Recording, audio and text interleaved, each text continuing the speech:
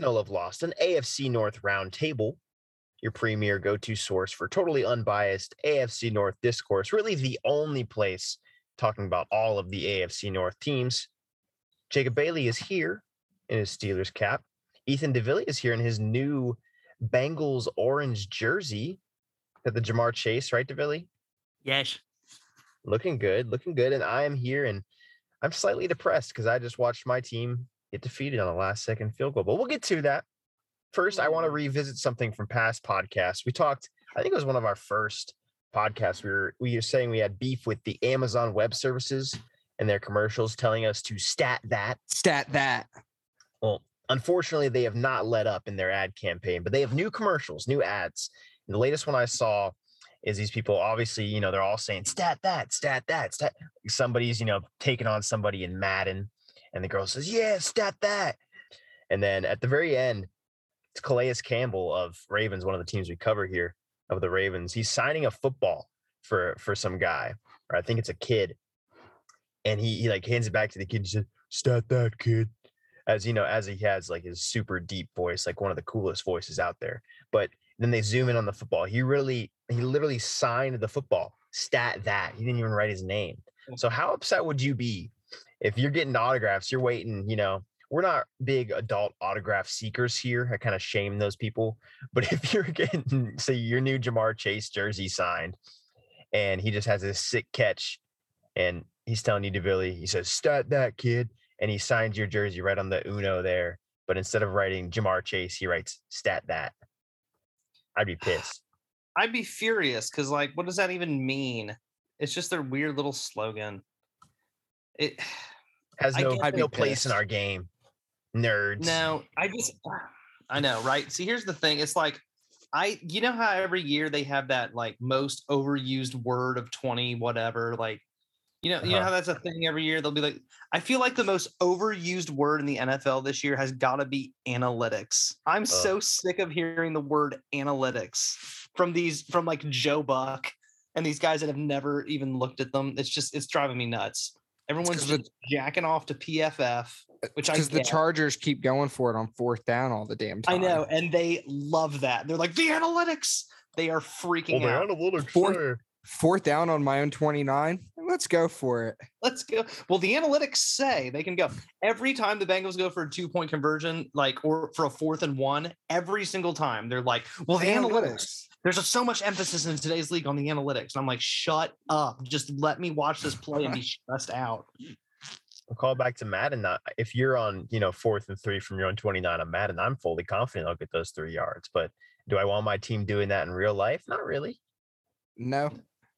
Yeah, it is really fun. I will say it is fun seeing a slight surge in the league in things like going for it on 4th and 2, fake punt. We've seen so many fake punts this year. I feel like, am I making that up? I really do feel like we've seen a lot. Saw one tonight. Fake field goals, not so much. There was one tonight. Fake field goals, not so much. That is kind of just a Madden thing. Like, who in real life attempts a fake field goal? When is the punter who's receiving the snap going to be able to actually complete a pass on anybody? That's never going down. No, we see about one of those a year. Yeah, it is kind of cool to see 2-point conversions, these 4th and 2s, these fake punts, but no one's going to stat that fake field goal. It's going to be terrible. Don't even try. No. So Amazon Web Services, we still have beef. Jeff Bezos, I know you're behind this all. I know you're the one, in the NFL's pockets here, telling them to stat that, shoving it down our throats. So Bezos, get out of here, buddy. I've had enough. I've had enough, especially, we approach the holiday season. I'm sure Amazon's getting enough of our money as is. So the last thing I need is them to stat that on every single commercial break and every single thing that we're watching. So yeah, the analytics are important, but we're big on, as Colin Cowherd once said, the manalytics as well. When when it gets down to it, who has the clutch gene, the manalytics.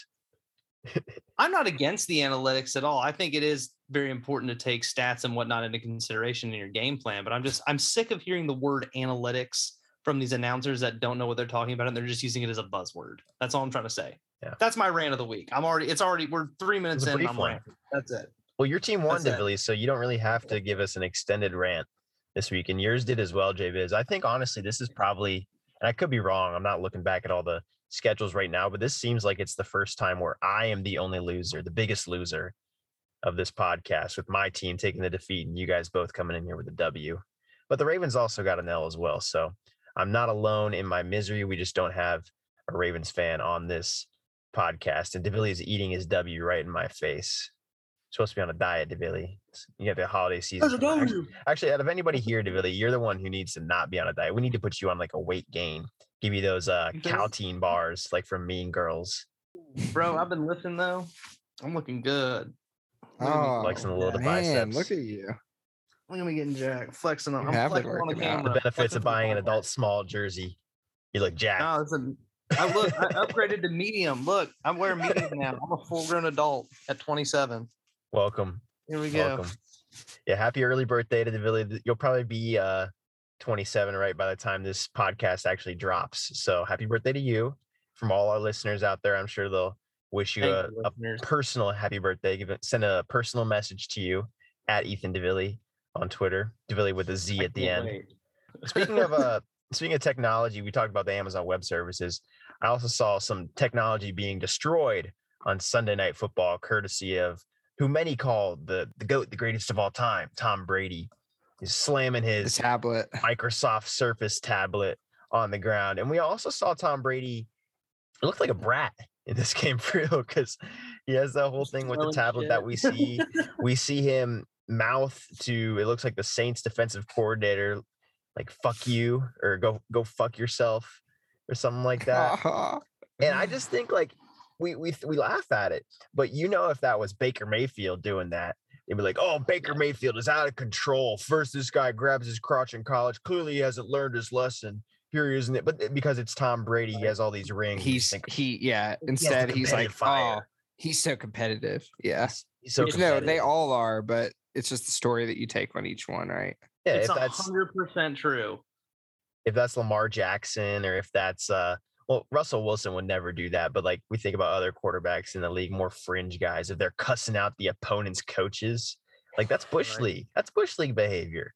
You wouldn't get away with that in high school. You wouldn't get away with that in college. The NFL is the only place, and they didn't even like flag it because nobody saw it, obviously. True. But he might get fined. He probably won't, because the NFL wouldn't be the NFL without Tom Brady. So he'll get away with it for sure.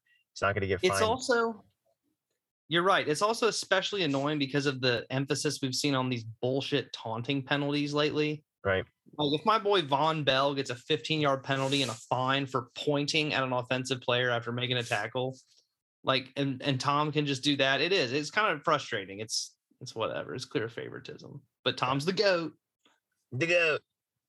I don't know about you guys. I'm kind of a Tom Brady hater, but also, I can appreciate the greatness because we'll probably all miss it when we're gone. But like right now, I don't want to see him win. He's got it all made. He's got his, Botox injections, his face looking younger than ever, hair plugs for sure. His hair's longer, Absolutely. looking more thick. If our great listeners don't follow him already, if you follow the great Barry McCockner on Twitter, he loves to highlight just the stats that Tom has that are just bogus. How he's helped by defenses, helped by star power.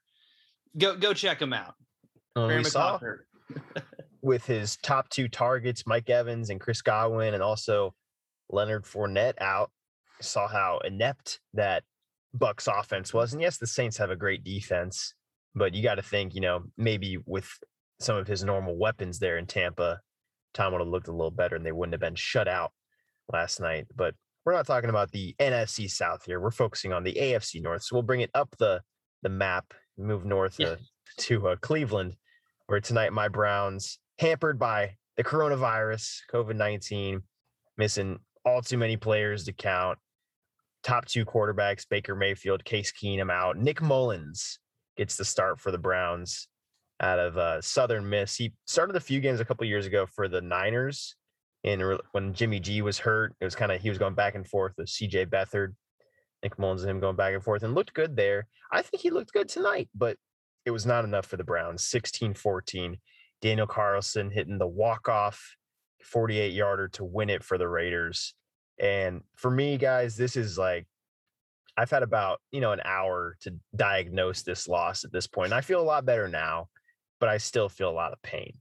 It's one of those, the kick goes through the uprights, and I just sit there and I said, shit. And I just stared at my TV with my arms crossed for a good like 3 minutes, didn't move because you can't move. The pain hits you so deep. And I just, it's so painful in this one because the Browns did not look great. Their defense again looks very good, even with how hampered it was due to all the COVID positives. They had one safety that they've had, like one of their safeties, John Johnson. Otherwise, Ronnie Harrison out with COVID, Grant Delpit out with COVID, Troy Hill out with COVID, their nickelback. So hampered defensively big time and hampered offensively. And as I said, no quarterback, no Jarvis Landry, no Austin Hooper, no Kareem Hunt, although he may not have come back for this game anyways, but no Jed Wills, the starting left tackle. Browns were actually rolling with guard Joel Bitonio. They rotated him over to left tackle for tonight's game, and they protected Mullins pretty well for the most part. And the Browns went up in this game. They got the 14-13 lead with about 4 minutes left in the fourth quarter with a touchdown pass to Harrison Bryant. And that's what I'm thinking. Yes, we did it. Like somehow we did it with the third string quarterback, the practice squad guy. We somehow made it through. And then Derek Carr comes back onto the field, and our defense has a big interception. Greedy Williams on a deep ball picks it off, and the Browns had the ball with, I think it's about 2 minutes, 2.5 minutes, 2:40 maybe, and they go 3 and out. 3 run plays. The Raiders used some timeouts, and the last one was 3rd and 3. And of course, everyone in the world thinks the Browns are going to run it. And what do they do? The Browns run it, and they get no gain. The Raiders stacked the box. They had about 9 guys in there, and Nick Chubb had nowhere to go. It's at that point. He lost yards on that play. Yes, exactly. And you start to question, okay, they're also without their head coach, Kevin Stefanski, who tested positive for COVID. He's the play caller normally. So they're relying on Alex Van Pelt, the offensive coordinator.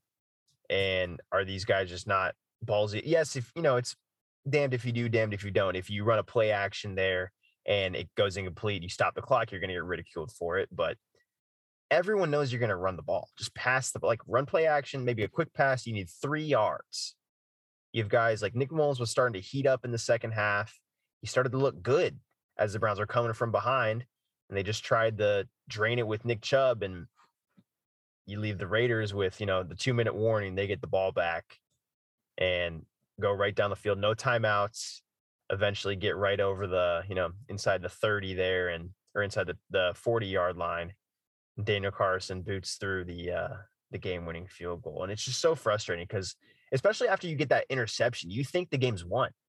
It's like, okay, we made the stop we needed to make. All we need is 1 first down. I thought it was. First down. 1 first down. That's all you need. And they couldn't get it done. And it's just so frustrating because the competitiveness in this division, all the teams are so close together. If the Browns would have won this game, they would have been the division leaders and would have been holding on to that 4th spot in the AFC playoffs. But they lose the game, and now they're last in the division because they're the only team with 7 losses. It's just like through all of the obstacles presented by COVID, and yes, the game got delayed 2 days to where they're playing on Monday at 5. Although, to be honest with you, I don't know how much delaying the game 2 days really helped because, yes, we got 3 guys back that were activated, one being Wyatt Teller, guard, John Johnson, the third being activated, Anthony Walker, linebacker. But 2 more guys went on the COVID list during that time. So really, it's like a net positive of 1 guy you're getting back. So it's like, why? We're almost giving them more time for guys to test positive. I don't know. I don't know what the proper decision by the NFL is there. It's very frustrating. And then you see when it does get postponed, all the Raiders, it just gives the Raiders extra motivation because they were literally about to get on the bus, to get on the plane. And then they got the call from the NFL, hey, we're postponing until Monday. But, for those guys, that throws off their schedule. They're pissed off now. So they have extra motivation to come to Cleveland and really take it to the Browns and make sure they don't win because of the NFL. But everyone's saying oh, it's a competitive advantage for the Browns to get this 2-day grievance period, this 2-day delay. But how is it a competitive advantage? The Browns were at a competitive disadvantage.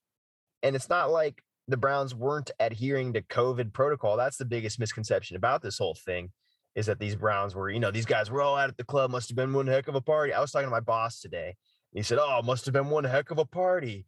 And I can't say anything to him, but I'm just thinking, like, no, all these guys are vaccinated. There's one player on the Browns who isn't vaccinated, and he is not one of the guys that tested positive. And even Stefanski, who is it?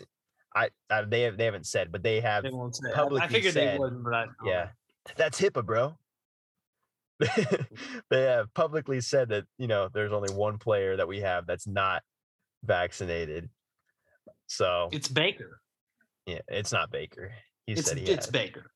No, they said Baker is vaccinated because they kept saying he just needs to get the one negative. One negative. No, now it's one. So they basically, the NFLPA had went in there and they there's a new rule that's if the quality of the test is to a certain standard, you only need the one negative test. Interesting. So I don't know what that means. Was that part of the revised guidelines that were adjusted this week, basically because of the Browns and the Rams and the Washington football team? Yes. Huh. Yeah, I saw that they're basically it's kind of a don't ask, don't tell situation, to where if you're asymptomatic, you don't have to and you may test positive, but you're asymptomatic, you don't have to sit out now, I guess. I don't know. It seems very confusing to me. Who knows? It's a mess. It is a mess. And it's really ironic too, because we have all these guys testing positive and the NFL is keeping them out because it's this big, safety issue. And then you have the Browns president of operations. I see him tweeting today. He's like, "All right, guys, we're going to pack the stadium. Let's get loud, Cleveland." You're just packing 70,000 people into this stadium where clearly COVID is spiking for the biggest in the biggest way since last spring, Right. So it's a little ironic how it all goes. I'm not saying they should have limited the capacity for this game. Again, I don't really know what you do at this point because we're all vaccinated here. I'm getting my booster tomorrow. Not exactly looking forward to it because I've heard it's a little rough, but I'm doing what I can for the greater good. Ethan and I are both boosted. You'll be fine. Yeah. So I felt a wee bit groggy, but I was fine. Yeah, I was a little strange. Yeah, I was a little strange that evening, but other than that, it was fine. Yeah. Well, my strategy here is I get it, before I have the couple days off for the holiday, so that hopefully, I don't have to sit through work. I can relax a little bit. But I just sit through work and it sucked. I know it will. I know it will because I still have to work on Tuesday, Wednesday, Thursday. I'm getting it on Tuesday morning. So not exactly looking forward to those 2 days, but if it's an extended symptoms for my booster, we can relax a little bit on Christmas Eve and watch some bowl games or something like that. There you go. But hey, I do have one thing to say in regard to that Nick Chubb run that got blown up in the backfield on third down. I'm sorry to bring it back up, Corey, but I got to say it because it involves all of us. It's not just that run. I'm being dead serious when I say what is up with all three of our teams and their obsession with putting the ball in the running back's hands on third and long this season. Your boys are doing it, Corey. My guys are doing it. J-Biz, your guys are at least throwing it to Najee Harris, but when you're throwing him third and 12, is that really helping you at all? Yeah, I don't think it's really. I'm serious. What is up with all three of our teams? And it's third and 11. They're like, yep, give it to the running back. What is up with that? Have you guys noticed this trend? Yeah, it's almost like my dad's always had this theory that some teams save a bunch of calls for the playoffs, right? So, there'll be a whole portion of their playbook that they've been practicing all year, but they don't use it to the playoffs. He thinks that Tom Brady and Belichick were good for that. But I always wonder that. I'm always like, man, I hope that's what's going on and not just us being, inept and play calling. Yeah, right. There is nothing more frustrating than when it's 3rd and 9 and you throw it to your running back behind the line of scrimmage. And I'm like, oh my God, he's going to be lucky if he gets 5 here. And then sure as shit, it's 4th and 7 right after that. And you're like, what was that? Yeah. Frustrating to say the least. It is. Obviously, it's a little bit of a different situation because in this one, I think it was 3rd and 3. And Nick Chubb is with all these guys out, that'd be normally maybe a Jarvis Landry. That was an outlier. Yes. Maybe that's normally a Jarvis Landry spot where he can run a quick, hitch or a slant or something like that and be the reliable guy. But we saw Donovan Peoples-Jones, the top receiver for the Browns in this one, drop a couple balls. David Njoku is like the next best guy they had out there. So I really don't know like what the play call is. And it's also something when you talk about like saving plays, JBiz, when we see all the going back to DeVilly talking about all these teams going forward on 4th down, I would think that maybe like a few years ago, these teams have like maybe like 5 good 4th down or 2-point conversion plays. And now you're at this point in the season and we've gone for it on 4th down like 36 times. Like what do we have good plays left? Like you're kind of shooting all your shots, getting rid of all your bullets way too early. Speaking of bullets, what was that in the background there, David? No, I'm just messing with you. It was the cat. So, yeah. It was the gat. The gat. Very, very frustrating to say the least, especially because it's an emotional roller coaster because the first half of this game comes and goes. The Browns are down 10-0 at half.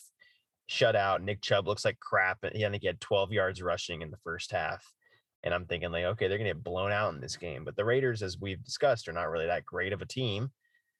But they had it in the end to, get that field goal to defeat the Browns. And it's just really frustrating because now you look at the NFL playoff picture in the AFC and the Browns are like way at the bottom. They're right now at 12th. Because other than the 3 teams that have been eliminated, the Jets, Texans, and Jags, every other team has 7 wins or more in the AFC. So they're just stuck in the muck. And they could have been locked into that. Well, not locked, but they would have had that playoff spot had they won this game. And yes, we still have 3 more games left. It's a long year, as we've said many, many times. But that long year, the time is running out. It's like an hourglass, and we only have a few grains of sand left at the top. And being stuck at 7 wins with half the league is not a great place to be at this juncture. It's even worse than you, JBiz. Your Steelers at least have the tie to put them above us and the Raiders and the Dolphins, but in the Broncos. But you tell me at the beginning of the year, the Browns with 3 games left are going to be in the same spot as the Denver Broncos and the Raiders and the Dolphins. Yeah, the Dolphins had high expectations, but I think we all knew that they're. But didn't the Dolphins start off 1-7 too? Yeah, they've won 6 in a row. Yeah, wow. Like they started off. They have won 6 consecutive games. Think about that. Yeah, the fact that we're even talking about them in playoff times is a feat of its own. Wow. Well, they stopped threatening Tua with that Deshaun Watson trade talk. They did, right? Started playing well ever since. And they also had Jacoby Brissett for a lot of those games too, starting instead of Tua while he was hurt. So that has something to do with it as well. But disappointing and depressing to see the Browns at 7-7 and the Raiders also at 7-7, despite all the crap that they've gone through this season. So disappointing yet again. 16-14. It always feels like we're losing games to the Raiders like this that we should win. Last year it was the Grapple where they lost because of the weather, essentially. And then a few years back, Baker's rookie season, this was actually the game where it was kind of the Nick Chubb coming out party. He has 3 carries and like 150 some yards and 2 touchdowns. That's when like Hugh Jackson was like, we got to find a way to get Nick Chubb the ball. Yeah. So we'll just hand him the ball. Like 3 carries and 2 touchdowns. He's a running back. Just give him the ball. He had like a 70-yard touchdown and a 40-yard touchdown in that game. But that was a game where there was Myles Garrett and I think Jannard Avery combined for like a strip sack where it was clearly like in the flow of play, but they blew the play dead and, basically ruled that Derek Carr, was in the grasp or whatever before he had let go of the ball. But it was like the most clear, like, no, this is not in the grass. This is definitely like as the play is going. And then the Ravens ended up winning that game in overtime, 45-42. It's just like the Raiders, for some reason, have the Browns number, even when the Raiders are not a great team. They have not been a great team over these past few years. They just find some way to beat the Browns every single time. And that is so infuriating because I think we're probably going to play them again based off of just the, a hunch on my behalf, but also the way the, interdivision standings line up with like the Browns maybe finishing like 3rd or 4th or something. The Raiders also finishing 3rd or 4th in theirs. So I would love to see them again because I still think the Browns are a better team. I still think Well, I'm not sure if Baker Mayfield is better than Eyeline or Derek Carr, but I think the rest of our team is for sure better than theirs. So very frustrating once again. So I'll get off my soapbox here. 16-14. Browns needed this one and they did not get it. So maybe this season is in limbo. Since it is a round table, only one team in this division was able to beat the Raiders this year. Those Bengals. That's because they have Joe Mixon. That's kind of weird. Joe Mixon, for some reason, is always a Raiders killer.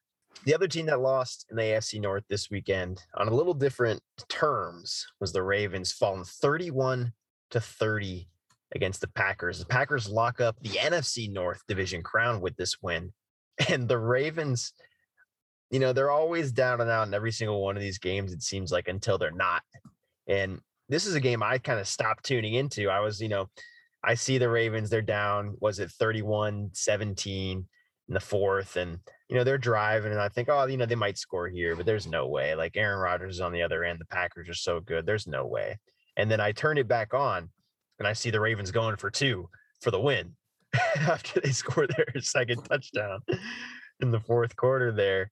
And yet again, the Ravens do not convert that 2-point conversion. J-Biz, they failed against your Steelers a couple weeks back.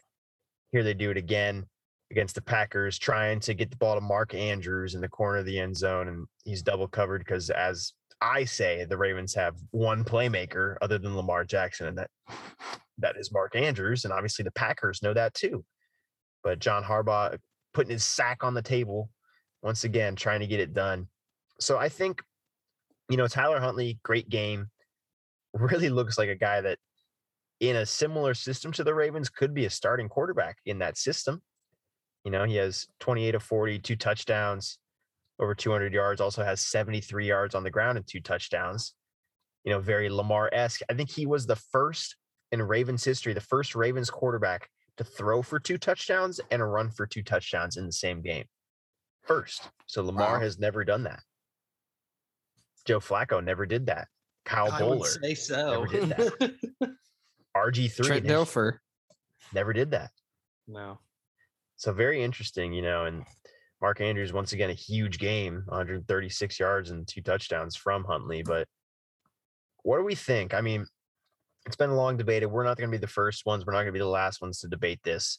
Did the Ravens make the right call by going for 2 yet again in this one? Obviously, hindsight's 2020. They don't get it. But if that's your team, do you want them to go for 2? In that situation, when it is so high risk and you're this late in the season and the division and the playoff spot is on the line, I personally would have kicked the extra point. If it was week 2, then yeah, I'm all about it. Go for that. But this late, I mean, I don't blame them for doing it with the analytics we have now. Right. Studies show that you're likely to get it. But man, I mean, it's almost too ballsy. And I respect Harbaugh for doing it. I really do. It's cool that he's willing to make that shot, but he didn't make the shot, I guess. I take back what I just said. He took the shot. He missed. Took the shot.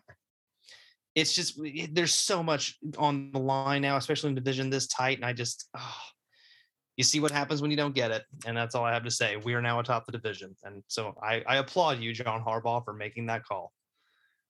JB, your team benefited from it. So what would you do? I know the Steelers have always been kind of before the league started to catch on as a whole. The Steelers have long been a team that's in favor of going for 2.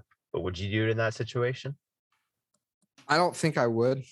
And again, it's tough. I mean, when you're playing without your best player on offense, sometimes you're trying to take anything you can get. Mm-hmm. So going for 2, you're like, let's get out of here. Let's get this game over with now. Let's not try and extend this any longer. Because, I mean, look who they're playing against. They're playing against Aaron Rodgers, and they recognize that. Now against the Steelers, it was because they were down so many people on defense. Their thought was, if we can avoid having to play defense again, that's going to be best. And Harbaugh said it was a gut feeling to go for it. Well, they still are down a lot of those guys on defense. They're still dealing with the super depleted secondary, and they didn't exactly stop Aaron Rodgers in this one. I think the Packers only punted once in the second half, and that was the one that gave the Ravens the ball back to score the potentially game-tying, game-winning touchdown. I don't know. I think with the fact that the Ravens do have Justin Tucker, all you need is one stop in overtime, and you're all but guaranteed to win the game if you get over midfield. And Yes. yeah, it's a little different, in the cold at Lambeau. Actually, they were in Baltimore, so never mind. They're in Baltimore at home. You got the defense, so you got the crowd on your side. You kick the extra point, and obviously you still have all the momentum. You just scored 14 unanswered points in the last 4.5 minutes of the game. Now, there's also the factor of if they kick the extra point, or even if they convert on the 2-point conversion, there's 40 seconds on the clock for Aaron Rodgers and the Packers. And normally we'd say,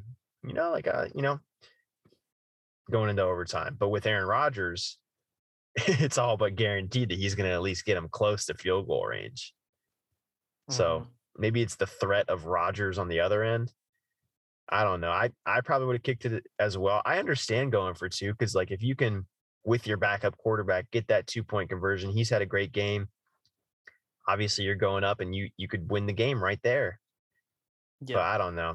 I have beef most so with the play call.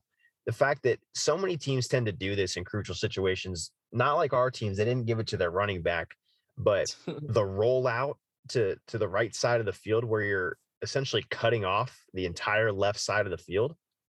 Yeah. Like if you have a guy like Tyler Huntley back there that can scramble, extend the play, like at least let him drop back straight and I don't know, give him more than one option to throw to. I think, as we said, the Packers know who that ball is going to go to.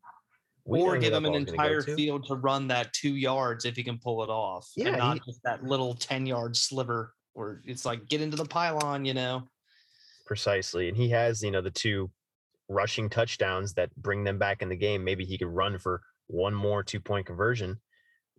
But this kind of goes back to the thing we were talking about last week. They didn't go for 2. I think what the analytics say, DeVilly, is that if you're down 14, you go for 2 the first time to see if you can, either be down 8 points and you're still in the game, or you're down 6 points and then you can kick the extra point to win it. They went for 2 the second time. So very strange because, last week the Ravens did it when they were down 9.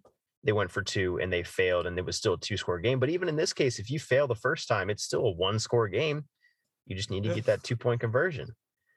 So yeah, Harbaugh is consistent with it and going forward in these crucial potential game-winning situations. But if you are really all that analytically charged, John Harbaugh, you should just go for it the first time, and then you wouldn't have this great dilemma of a 2-point conversion potentially determining the game one way or the other.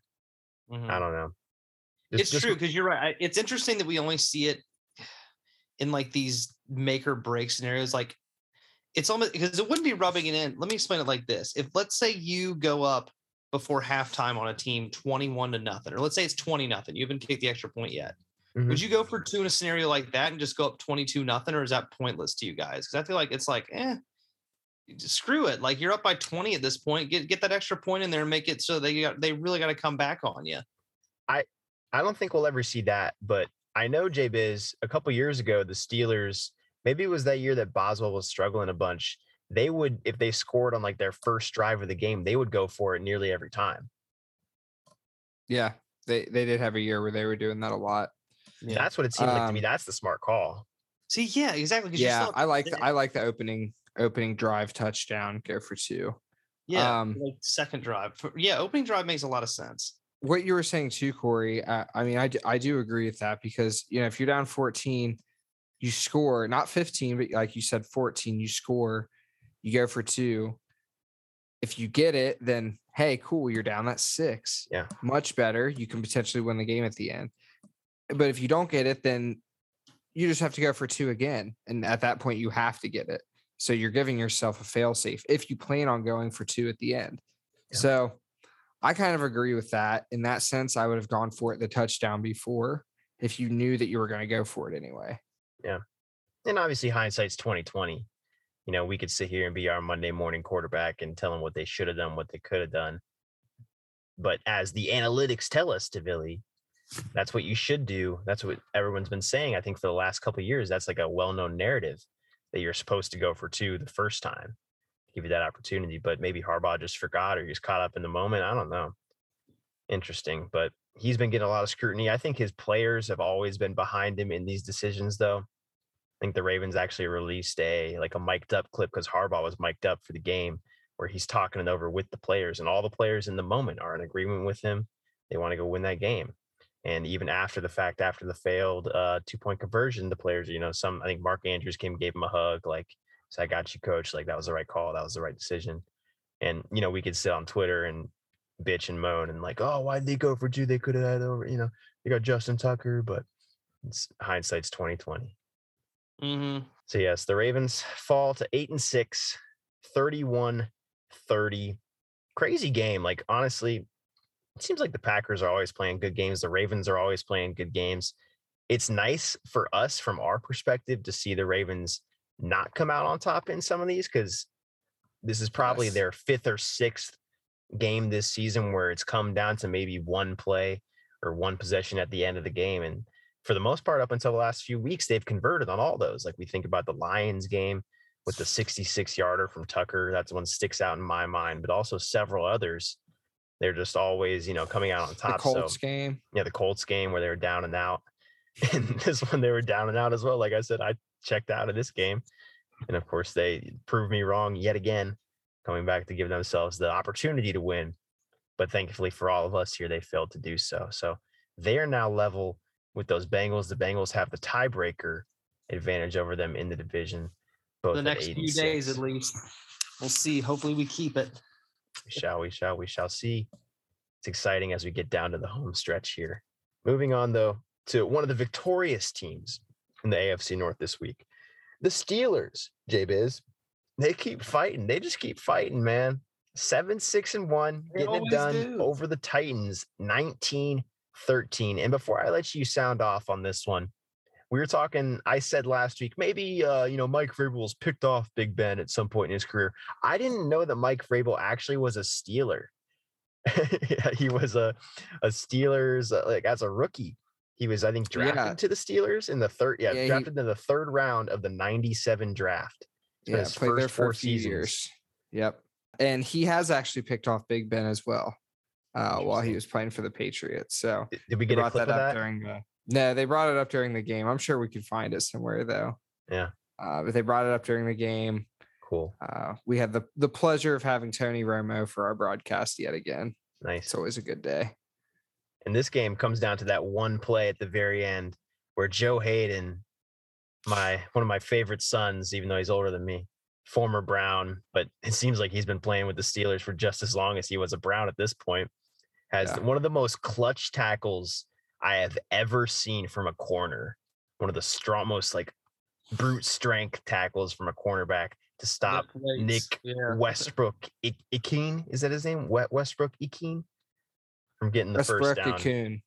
Yeah. Stopping him on 4th down. And what are your emotions when you see that play, Javiz? Did you think he was getting the first down, or? I mean, he threw the pass and I jumped up, made a noise.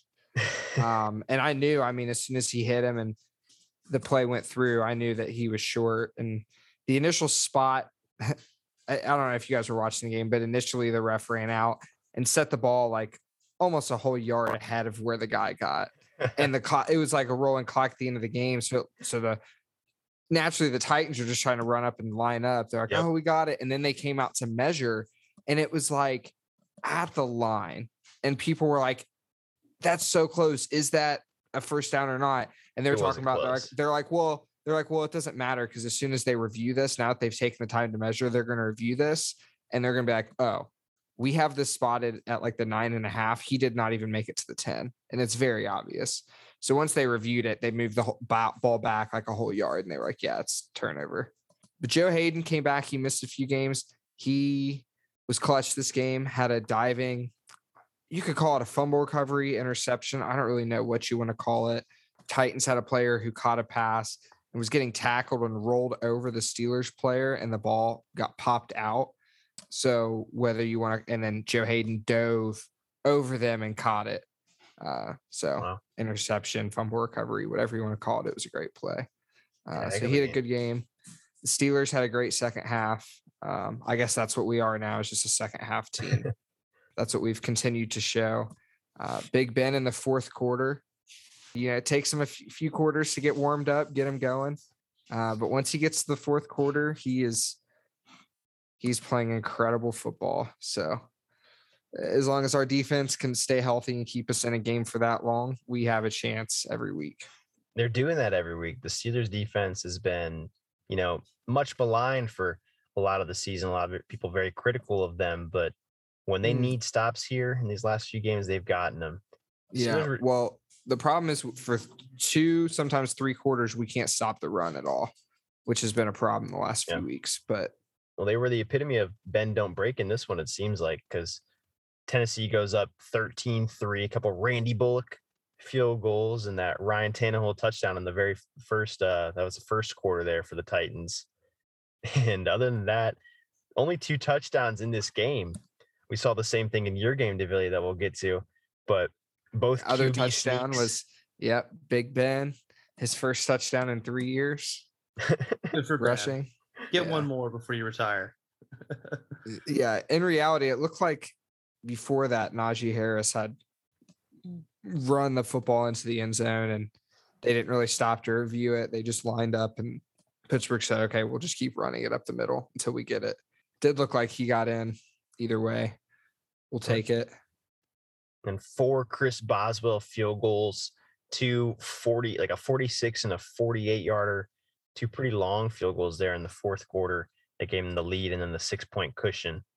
And that's what made the Titans have to go for that touchdown, have to get that 4th down conversion where Joe Hayden comes up so crucial with that stop.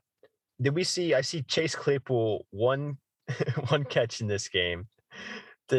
After all the crap that we talked about last week with Chase Claypool, did they try to, shun him? Oh, actually, no, he didn't have one. No, he caught a ball early in the game. It was like the first quarter. And he got a first down on it and just got right up and lined back, went over to the huddle. He didn't celebrate or anything. Of course. But he was playing, aggressive all game.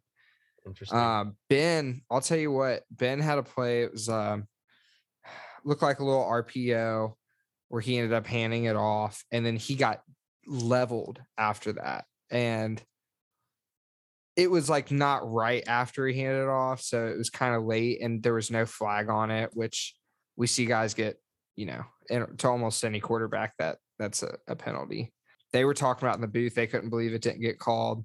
And Ben seemed to get pretty fired up after that. That's the way it looked to me. It seemed like he was fired up and ready to go at that point.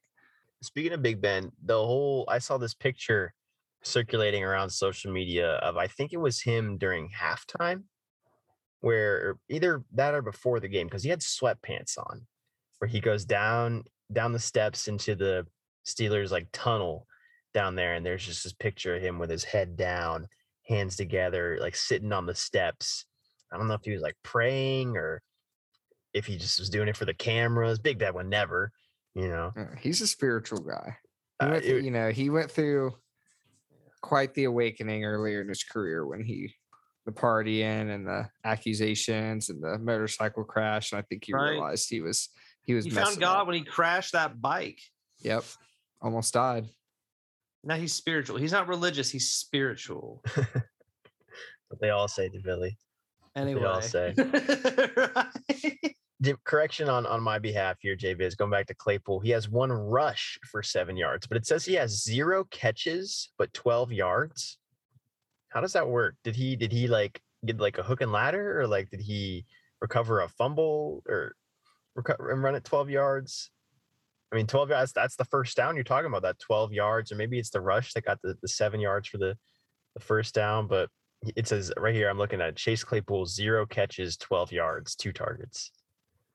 So maybe we'll have to do an investigation. 12 yards. Investigation into that one. That one might take up a little too much time to do on the podcast here live. But also Big Ben, 3 carries, 0 yards, touchdown with a long of 1 yard. Najee Harris, struggled in this one, 12 carries, 18 yards. The Steelers offense kind of sucked, J-Biz. How are they winning these games? I got to look at defense the stats here. We did enough on offense to not lose the game, and our defense plays incredibly well. 168 yards of total offense for the Steelers. We forced all those turnovers in the second half, which we couldn't even turn into touchdowns. They were all we got all field goals on them. Yeah. 4 turnovers for the Titans there. That's what you're talking about. And then the turnover on downs. I just can't believe that 168 yards. That's nuts. Oh my gosh. But then TJ Watt, the guys who did accumulate stats in this game, a sack and a half. What's that put him at for the season, J-Biz? 17 and a half and still number 1 in the league. If he can average 2 sacks a game for the rest of the year, he will be the NFL all-time sack leader for a season. Wow. And we go back and forth this Myles Garrett, TJ Watt debate. TJ Watt, I'll say it, he should get Defensive Player of the Year, especially playing fewer games. And the stat I heard today, I was kind of blown away by it. With TJ Watt, the Steelers are 7-3. Without TJ Watt, they are 0-3-1. Maybe even put him in the race for MVP. Because if you talk about guys being valuable to their team, that's case in point right there. Yeah, I definitely think he's our team's most valuable player. For sure. And Ben in this game, despite not putting up huge numbers, becomes the 5th leading passer in NFL history, 5th all time. Yeah, just over 63,000 yards. Yeah. And obviously, we're in the modern era of the NFL where guys are passing a lot more, but that's still like, as far as consistency, sustainability from a quarterback year in, year out, being able to put up those numbers. Obviously, we've seen Brady and Breeze, it seems like, go longer, but Big Ben, very proficient throughout his years, becoming the 5th all time. So Red Hawk legend, Big Ben.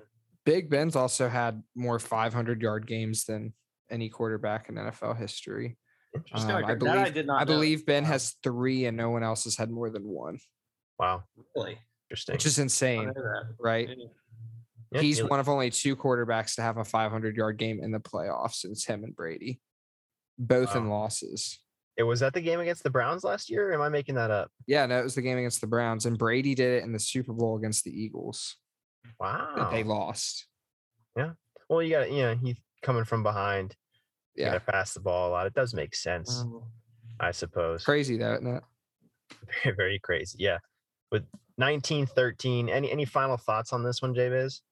Yeah, we just need to score more touchdowns. If we could convert, score more touchdowns. we are forcing so many turnovers, especially on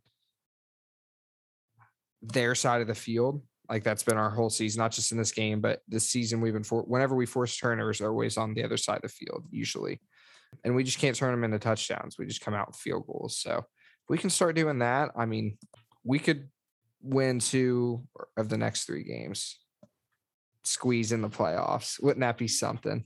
We joked about the Steelers going 10-6-1 or 8-8-1.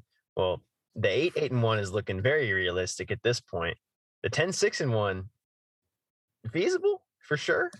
We'll see. We have to beat the Browns, the Ravens, and the Chiefs to go 10-6-1. I think if we do that, though, wouldn't even say I think. If we win out, we are in at that point, without a doubt. Yeah. They might win the division at 10-6-1 at this point. Absolutely. Absolutely. If things go the right way, then we absolutely will. All it would take is the Bengals losing this week and then us winning out. And I think that would give us enough wins and everyone else enough losses for us to get in as the winner of the division. So we were writing them off earlier in the season. I've written them off at points this year.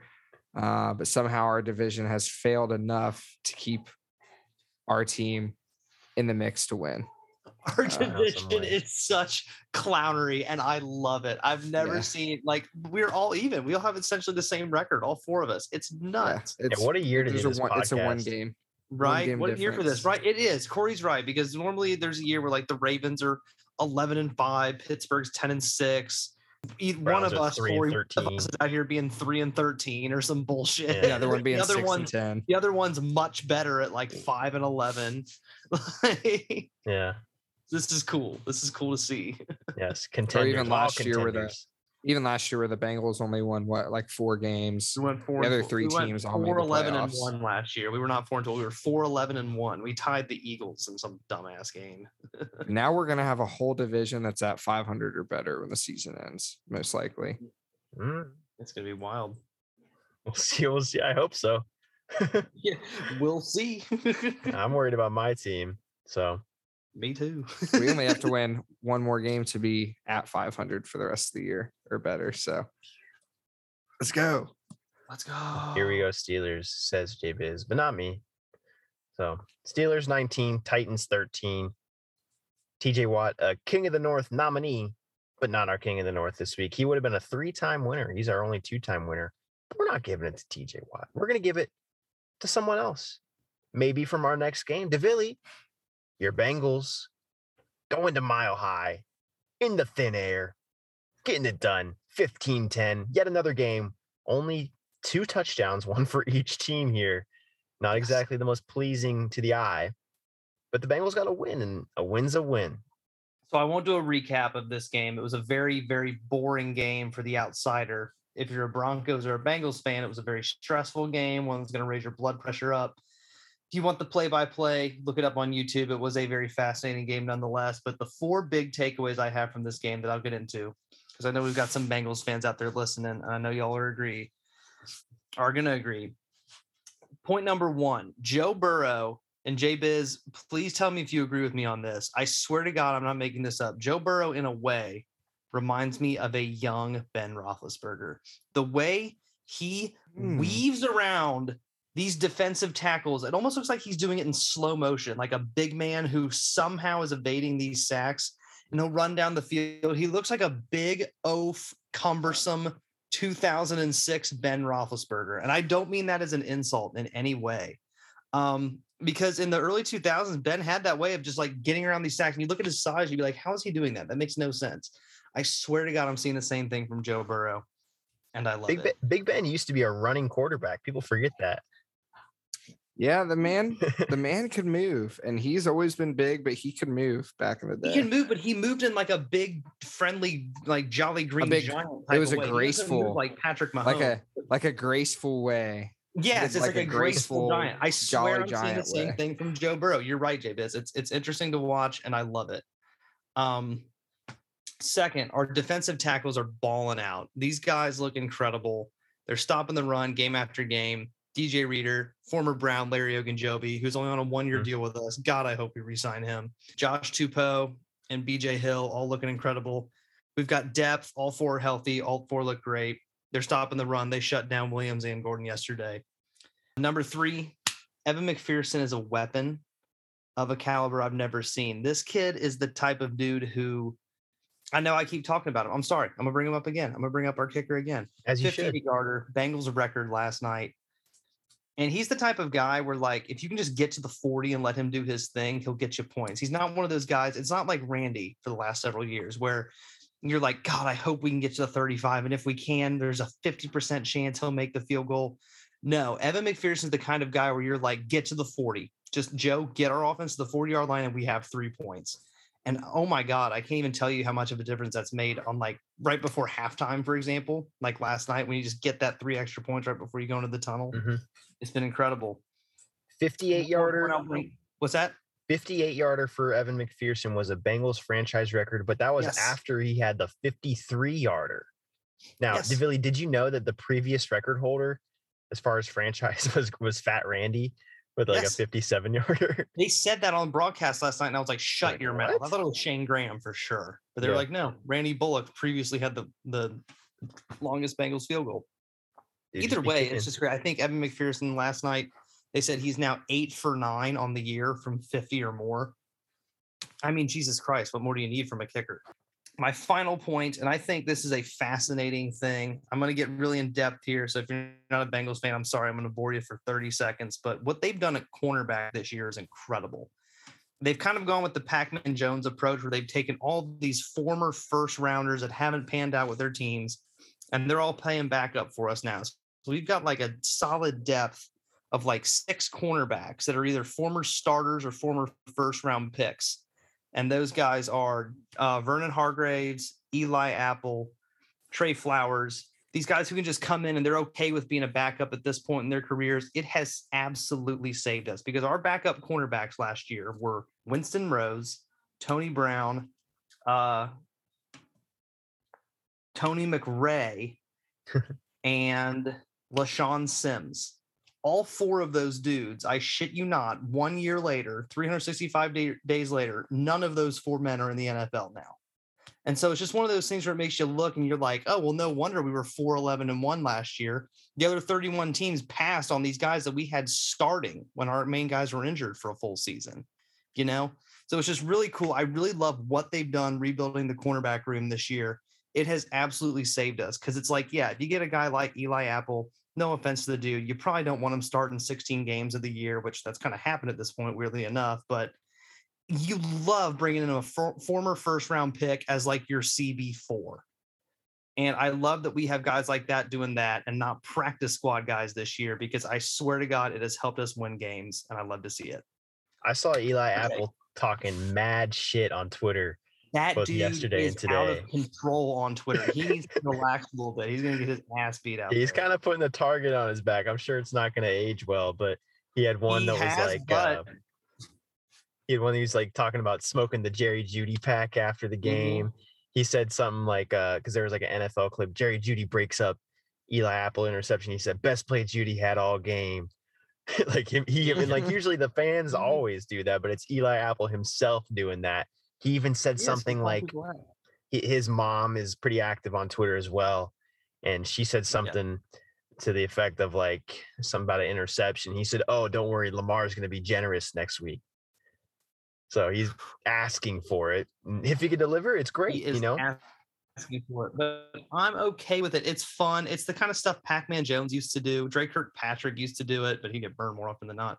But it is fun to see. And it is one of those things where it's just like, this guy has had a rough go of it. He's played for, I think the Bengals are his third team now. He's a former top 10 pick that just hasn't panned out, but he's looked really good for us. And I almost can't get mad at him because, for example, you got Jerry Jeudy, who's the most explosive wide receiver on that team yesterday, had 0 catches for 0 yards. Eli Apple was shadowing him the whole game.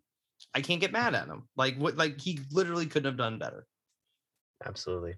But the real one who came up big for you guys in this game was Tyler Boyd scoring the lone touchdown for the Bengals on that 56-yarder from Joe Burrow late in the third quarter. And that was those are the last points in this game, right? Made it 15-10.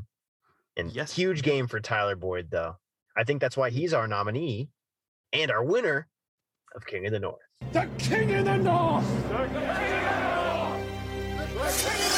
North! The King of the North! By the way, boys, I want to point out I added some auto-tune on the King of the North for like the last 6 weeks. I don't know if anybody out there has caught it, but when you hear like the first guy say the King of the North, it's like a little auto-tuned on there. So if you're listening to this, I know you're on Apple or Spotify, you can go back 30 seconds. Please run it back and appreciate that auto-tune. That's also so HBO can't sue us. See, it's a little different. Not the same. It's a little different. Yeah. So shout out to auto-tune. Shout out T-Pain, OG of the game, but also our King of the North, Tyler Boyd, the 56-yard touchdown, and also a key block on one of the Bengals' biggest run plays of the game. Tyler Boyd in this one, 5 receptions, 96 yards, 1 touchdown. And DeVilly, you were saying before we got on air about how special it is to see Tyler Boyd shining in moments like this. It is. He's kind of Mr. Third Down on the team. He's just willing to go over the middle, and it's cool to see because the poor dude had to spend like the first 4 years of his career in AJ Green's shadow. Then he gets extended. He kind of knows when he gets extended, like he's still not quite going to be wide receiver 1. Like we didn't have Jamar Chase last year, but we got T. Higgins. And like, obviously there were plans to bring another receiver into the building, whether it was a free agent or a high draft pick. He knew it was coming, but he was cool with it. He's always been loyal. He stayed. And it's cool to see them win because he's given speeches in the locker room and post game where he's been like, I've been on the 2-14 team. And it's just cool to see him finally being on a squad that can get the job done. And that's just good for his career and his mindset, Absolutely. And he's been consistent throughout. The one consistent weapon the Bengals have had kind of the last few years. Yeah. Think about the Andy Dalton game winner against the Ravens to kick them out of the playoffs. Tyler Boyd on the receiving end of that one. Just a lot of clutch plays by him for the Bengals throughout the years. So the Bengals, DeVilly, currently sitting atop of the AFC North with that 8-6 record. Again, they hold the tiebreaker against the Ravens. Now, moving on to next week, they will face those Ravens, this time in Cincinnati. The Bengals took it to the Ravens. You were there, DeVilly, last time. I don't think it's going to go that in at least that exaggerated of a fashion this time. But how are you feeling? I'm excited. I also don't think it's going to be as much of a blowout as it was in Baltimore, but I think we have a solid chance of winning this. Yeah, and God, we better, because it's the division on the line. So we'll see. Yeah, there's not a division championship game, but at this point in the season, obviously we're all still in it, even for the division crown. But this is looking like it could be the one that actually determines who's going to be the winner of this AFC North. So that one's at 1:00, Paul Brown Stadium. On Christmas Day, my Cleveland Browns travel to Lambeau Field, take on Aaron Rodgers and those Packers at 4:30 on Christmas Day. I'll actually be watching Sing 2 with my family right around that time. We're going to the movie at 3. So using the old DVR at the parents' house for this one. I know, DeVilly, you actually almost had the same problem this weekend. You were watching the Nutcracker this past Sunday at 1:00 that you'd scheduled months in advance. And then you found out, like, thankfully, the Bengals played 4. Like, thank God. Yes. We went to the Nutcracker. How long was it? No, how long was the Nutcracker? Did it go all the way up until like Bengals game time? It was like 2.5 hours. It started at 1 and it went till like 3:30. So I know it's not quick. Yeah, I was right back here at like 4 on the dot, and the game was at 4:05. Because I remember like last week I was like, oh God, I'm gonna miss the Denver game. I'm gonna need the Nutcracker at the Belay. But then just by pure luck, we played at 4:05 out west, and I was like, let's go! Like we're great. Yeah, lucked out there. I'll have the DVR because I'm watching it, going to the movie theater with my parents. So we're going back to their house. They're the ones that still have cable, so we can use the DVR at their house. So please don't text me. Please don't call me. It'll be very hard for me to stay offline, but I'm going to try my best so I can actually watch this game and, get it'll be nice to watch with no commercials for at least like the first 3 quarters or something until I finally get caught up. But we'll see how that goes for me. I don't know if I'm going to be able to resist the urge to open up my phone. We'll try. But Pittsburgh, they'll be in Kansas City the day after Christmas, taking on Mahomes at Arrowhead. The Chiefs just had a thrilling victory on Thursday over the Chargers. And J-Biz, I would say the Steelers are overmatched in this one, but I've been thinking they're overmatched for a while now. And so I don't know. I mean, it's anybody's game. Yeah, we'll see. I mean, if we can put a lot of pressure on Mahomes, who's on the COVID list right now is Travis Kelce. I did see that. Just added this Monday today as we record this, he was added. So, I mean, he could definitely be back by Sunday, but we'll see. Obviously he's not injured, so I'm not wishing any ill will, but hopefully. Well, with these updated protocols, who knows, JBiz, Travis Kelce, we would think, majority of NFL players are vaccinated. He may be one of them. He may be not. I don't know if that's been released at this point, but if he's without them, I mean, they still have Tyreek Hill and several other weapons. They have Josh Gordon, who may be activated from the COVID list in time for this game. So it'd be poetic for me for Josh Gordon to have another big play against the Steelers. He had a touchdown a couple weeks ago for the Chiefs. Good to see him back in the NFL. But we'll see how it goes. And no games can be ignored at this point. No games are throwaways. All of our teams are still in it. Truly a great place to be as we enter week 16 of the NFL season. I don't think any of us expected for it to still matter for all of us at this point again. So shout out to the football gods for getting us here. Before we go today, we have one more thing. Everyone's favorite segment, the Dick of the Week. And our Dick of the Week this week, his name's not Dick, but I'm sure you guys understand. Former Browns wide receiver, Fair Hooker. Fair Hooker played for the Browns from 69. So many of these guys play in the year 1969. Played for the Browns from 69 to 74 and was a, fast, dependable wide receiver for the Browns. Fair Hooker, great name. He went to Arizona State. Fair Hooker, as I said, played from 69 to 74 in Cleveland. The only time he played in the NFL, his only team, had a total of 8 career touchdowns, about at best 2 for a season. Dependable. I kind of liken him to one of these guys. It's like a good slot wide receiver, maybe like a Rashard Higgins nowadays. Like not a guy that's on many fantasy teams, but is always on the roster. Kind of a consistent guy on the roster that will come make a few plays in a few crucial games, get a couple touchdowns a year, and maybe I don't know if he had a touchdown celebration like Rashard Higgins rolling out the red carpet, getting the photo shoot, but Fair Hooker, we no shame to sex workers out there. Fair Hooker, not the best, but no fair. Shame to escorts.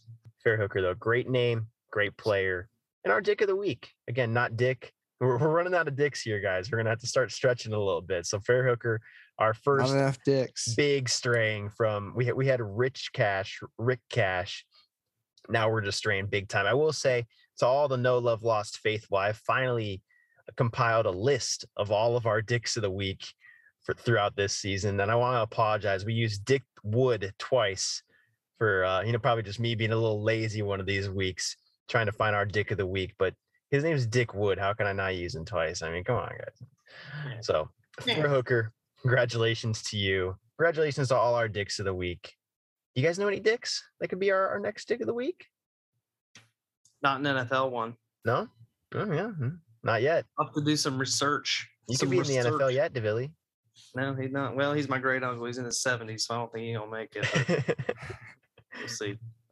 Well, to all our listeners out there, if you know any dicks that you think are worthy of our dick of the week on the football field or beyond, hit me up. Slide in our DMs, as always. No Love Lost NFL.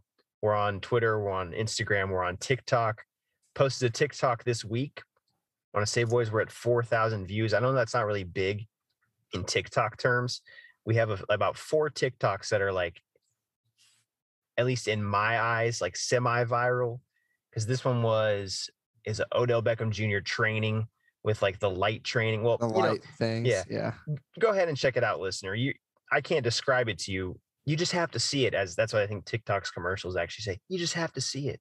So we have that one. We have one that pretty popped off of like Jamar Chase's Nike Foamposite cleats and a couple others, one being of Baker Mayfield taking pictures of Rashard Higgins' red carpet celebration. So check us out on TikTok if you're on there. I'm not personally, except for the podcast. I'm trying to catch up with these kids out here.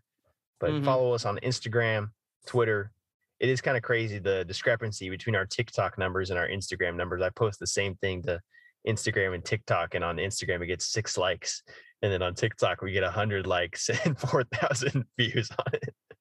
But Your TikTok stars. yeah, so amateur TikTok stars, No Love Lost. It's exactly what we were aiming for when we set out to make this podcast. So shout out to you boys. You'll make it viral yet. Maybe by the time we roll around next season, one of us will be on Showtime on the Jake Paul undercard. So let's keep going. We can do it. And Merry Christmas, everybody. You're going to, this is our last episode before Christmas. Tidings of comfort and joy out there. As DeVilly pointed out, you celebrate Kwanzaa, light up that Kinara. Light that Kinara. Every Santa's going to watch you sleep. Yeah, that's a little creepy, J-Viz, but, Santa's out there. Hopefully Santa is not a Steelers fan. Thanks for listening to this episode of No Love Lost, an AFC North Roundtable. If you like us, well, obviously you do here at this point in the episode, so subscribe to us, please. Leave us a review and follow us on Twitter and Instagram at No Love Lost NFL.